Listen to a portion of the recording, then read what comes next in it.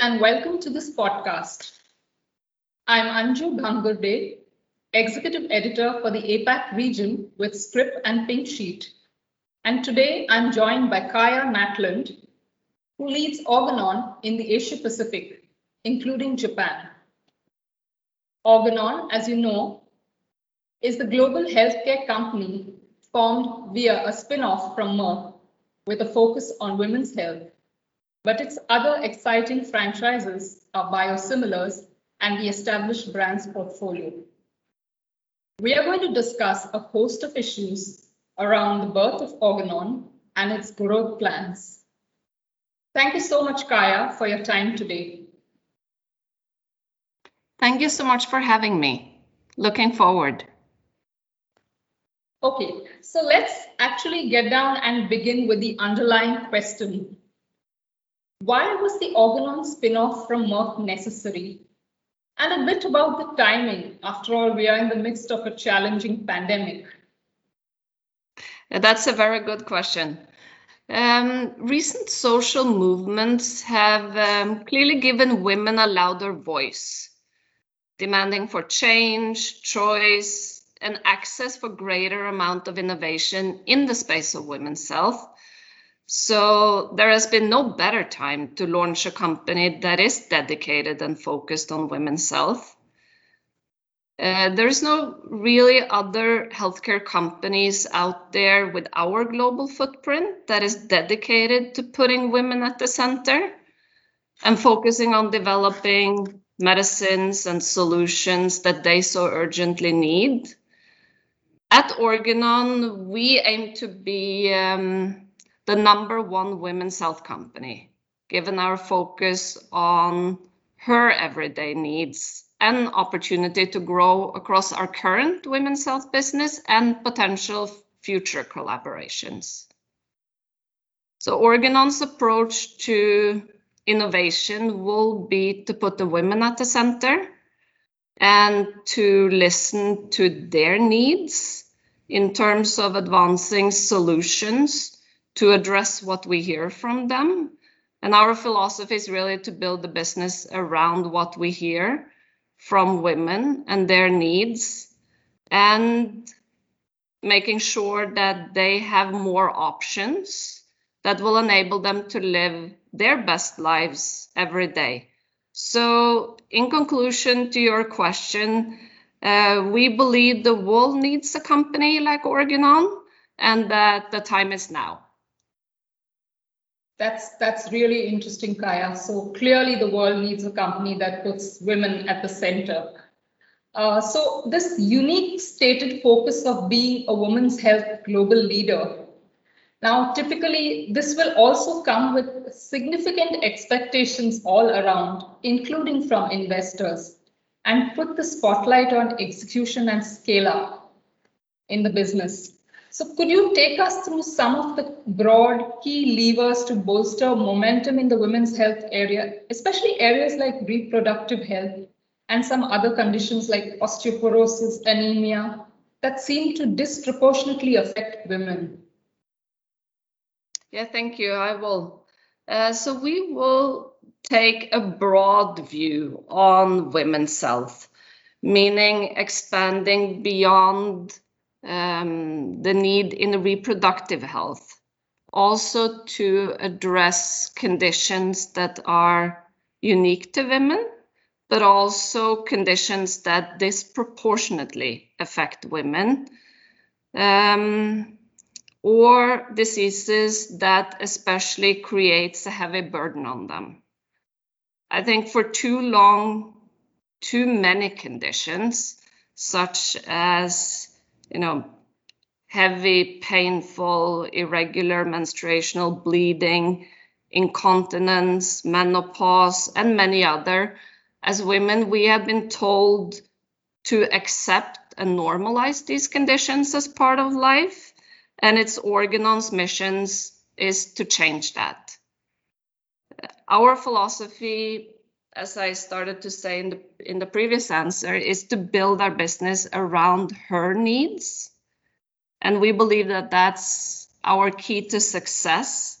So we can ultimately improve the quality of life for women at all stages. Okay, so clearly there is huge unmet need and perhaps the opportunity therein to maximize growth alongside. So if we can kind of distill down to the Asia Pacific, including Japan, where you lead the operations, what are some of the typical immediate unmet needs in women's health that Organon hopes to address in this region? Now, it's a very diverse region with varying requirements, and I dare say some parts women's health perhaps is not really a priority at all. It's for sure a very diverse region, both in terms of the healthcare needs, both of women and their communities, but also for sure very diverse in terms of healthcare systems and the access to healthcare. So while we are focusing on women's health in the area, as previously mentioned, reproductive health, but also other disease areas that disproportionately affect women, we want to focus on, at the first stage of building our company, to really listen to women and act on what we're hearing from them. So as an example, when we launched the company on our first day, which we called Her Day, we gathered voices from around the world to create a wall of voices, which was a multimedia installation outside the New York Stock Exchange. It's still available digitally, and that it was to symbolize our commitment to listen to the needs and the challenges of women globally, as these needs are very diverse. And that wall of voices shares a very powerful perspective of women across the world. Women can still add their voice to our wall of voices by taking the mic and sharing their view on hereforherhealth.com.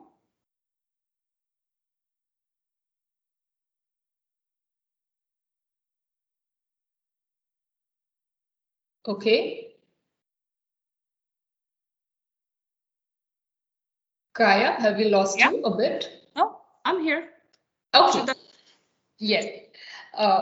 So maybe I can end that by, we really want to start with listening to women and the diversity of their needs in our region to ensure that we have the right focus for the Asia Pacific, including Japan. Okay, that's really significant and interesting that your wall of voices for women is still active. I'm sure there are lots of voices that can come on still. Just diving a bit deeper into the APAC region, which APAC and Japan, which accounted for 24% of Organon's 2020 revenues. What's the broader growth outlook, especially for products like Nexplanon, the implantable long-acting reversible contraceptive, or then the fertility treatment Puregon? We already know that Nexplanon is a $1 billion plus product for Organon. So how are you going to drive this further? Yeah, so let me give you my perspective on that. So as we're starting up, our goal is to create long-term value for patients and other stakeholders. And in the short term, we want to focus on ensuring that we have the right foundations in order to deliver both continuous innovations, but also growth across our portfolio. And then longer term, we want to ensure that we have an expanded and rich pipeline of solutions to be able to address the areas of high unmet medical needs. Again, listening to women across the globe, hearing what their top of the list unmet medical needs are. And I would say, lastly, long term, we really want to ensure that we can continue to deliver those breakthrough innovations in a sustainable way that will positively impact women's health. That's our focus. Okay, so really interesting, some of the initiatives lined up. And if I can just touch upon the other aspects that typically drive business momentum, the partnering and the inorganic initiatives in Organon's journey to leadership in women's health. Now, pre-spin out from Merck, we saw Organon acquire the commercial stage medical device company Alidia Health, which focused on preventing maternal morbidity and mortality caused by PPH, postpartum hemorrhage. Will we see more of such bolt-on deals, or are devices such as the JADA system of Alidia a key pillar to address some of the unmet needs in women's health? Yeah, so we have stated that Organon's ambition is to become the #1 women's health company globally, and focus on products that are developed around her unmet medical needs. So we will explore all opportunities that will enable us to reach that goal, to focus on the health of women, which includes investing in opportunities across all sectors of medicines, devices, and technology to achieve that. Okay. And when you say devices, any insights on taking Alidia ahead? Because it's significant that PPH is both a developed and developing world issue. Yeah, so for sure, the recent acquisition of Alidia Health is, core to our mission of becoming the leading women's health company. We do know that PPH is a significant unmet medical need across the globe. So this will be a key pillar to build our mission going forward. And that, as you mentioned, is a device. Right. Also, I'm just a bit curious, what is the kind of cultural fit that Organon will look for when partnering or looking for alliances, especially in the Asia-Pacific, Japan region? Yeah, so that's a good question. So innovation is key for us to be able to deliver on the long-term mission of bringing innovations that have positive impact for women's health. We also want to partner with people or with organizations that share our philosophy to build the business around the needs that we hear from women. Earlier, we spoke about the importance of listening to the diverse needs of women globally.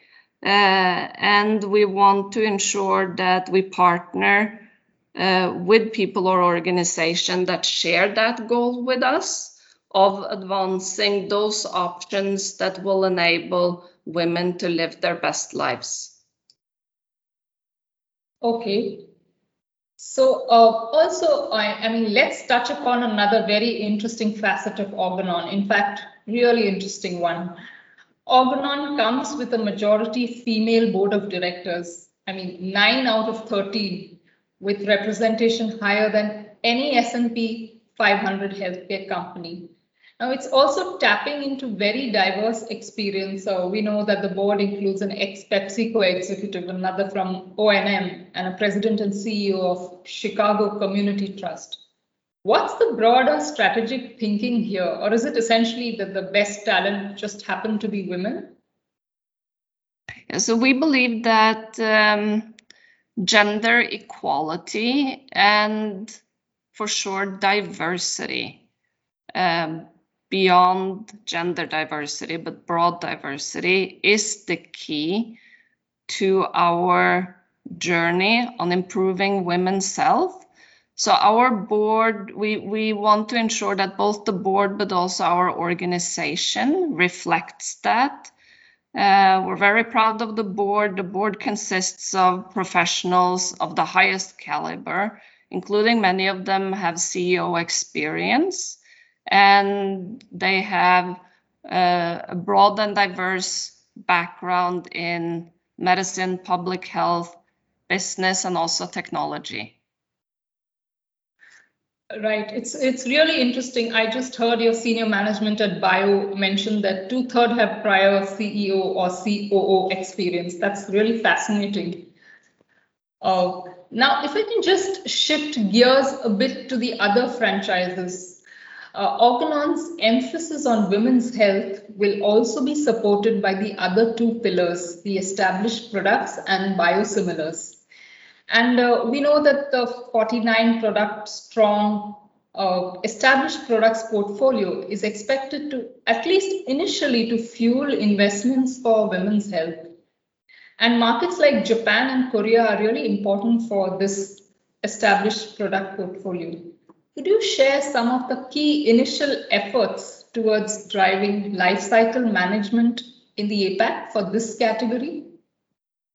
Yeah, so we believe we will bring renewed focus to this portfolio of established brands.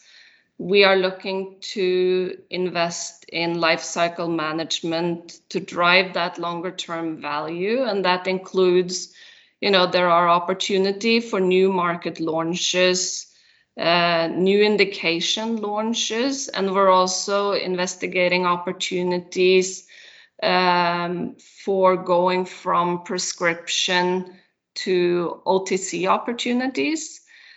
This broad portfolio of established brands is serving both women and their communities. But when we talk about specifically women's health, within that established brands portfolio, we have products addressing needs related to menopause, that is specifically, of course, focused on women, but also, as we talked about, areas that disproportionately affect women, for example, migraine and osteoporosis.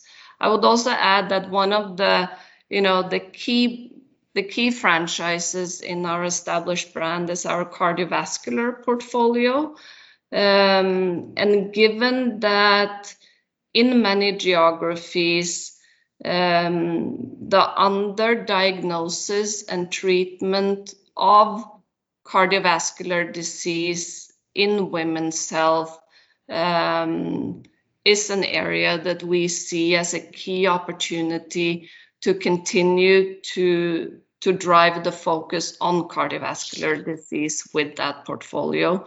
So we believe that the established brands portfolio has more potential for us as we renew the focus on it. But for sure, the main focus for us is that within that portfolio, there are significant healthcare gains for women and their communities. That's really interesting. A wide portfolio, and underdiagnosis is surely highly prevalent in several markets for women's health issues. So if I can also just touch upon the biosimilars prong. Now, Organon has some really interesting products, including infliximab, trastuzumab, and of course, the big one is adalimumab. Tell us a bit about the broad expectations around the biosimilars portfolio in the APAC region. Your Humira biosimilar has been listed on Australia's pharmaceutical benefits scheme. And of course, the big one is the expected launch in the US in 2023. So unfortunately, I cannot speak about specifically the US launch, but I'll focus on the APAC region. For sure, Australia is where we are currently having a biosimilar portfolio available. in general, biosimilars have great potential to address the pressures we see across almost every market in terms of the pressure governments feel of increasing healthcare costs. And I would say, especially after or during the COVID pandemic, this has only increased. And we believe biosimilars can be a key solution for governments to get that control back. The current portfolio, and also as we're looking to extend our current portfolio, will be a solution we can offer across the region for governments to alleviate that pressure on the cost in the healthcare systems. That's really important, because healthcare systems across the world, and especially in this part of the world, are really strained amid the pandemic. So quite a few exciting things lined up, even on the biosimilars front, it looks like. Finally, Kaya, as a woman at the helm, what's the one big thing you'd like to do or implement to better the course of women's health over the next few years? I'm really glad you asked that question. It's hard to choose one, but if I should choose one big thing, the most important is to put women's health on the agenda. And when I say on the agenda, I mean first and foremost on the political agenda. We do see that in the region now, in several countries have started to allude to a focus on women's health, women participation on their political agendas, but we believe there's much more we can do. Also believing that we need to put women's health on the agenda of healthcare professionals, high up on the agenda of healthcare professionals. And last but not least, we do know that many women, when it comes to healthcare, typically on their own list, they would have family member, both parents, children, spouse, extended families on that list. And we believe that she should put her own medical needs and her own health on that agenda. And that would be the one big thing that I personally want to see us achieve. So taking women's health way up on the agenda. Well, yes. Those are some really fascinating and important insights, Kaya. And I'd just like to say more power and good health to women and men and you. Thank you so much for your time today. Thank you so much for having me. It was a real pleasure talking to you.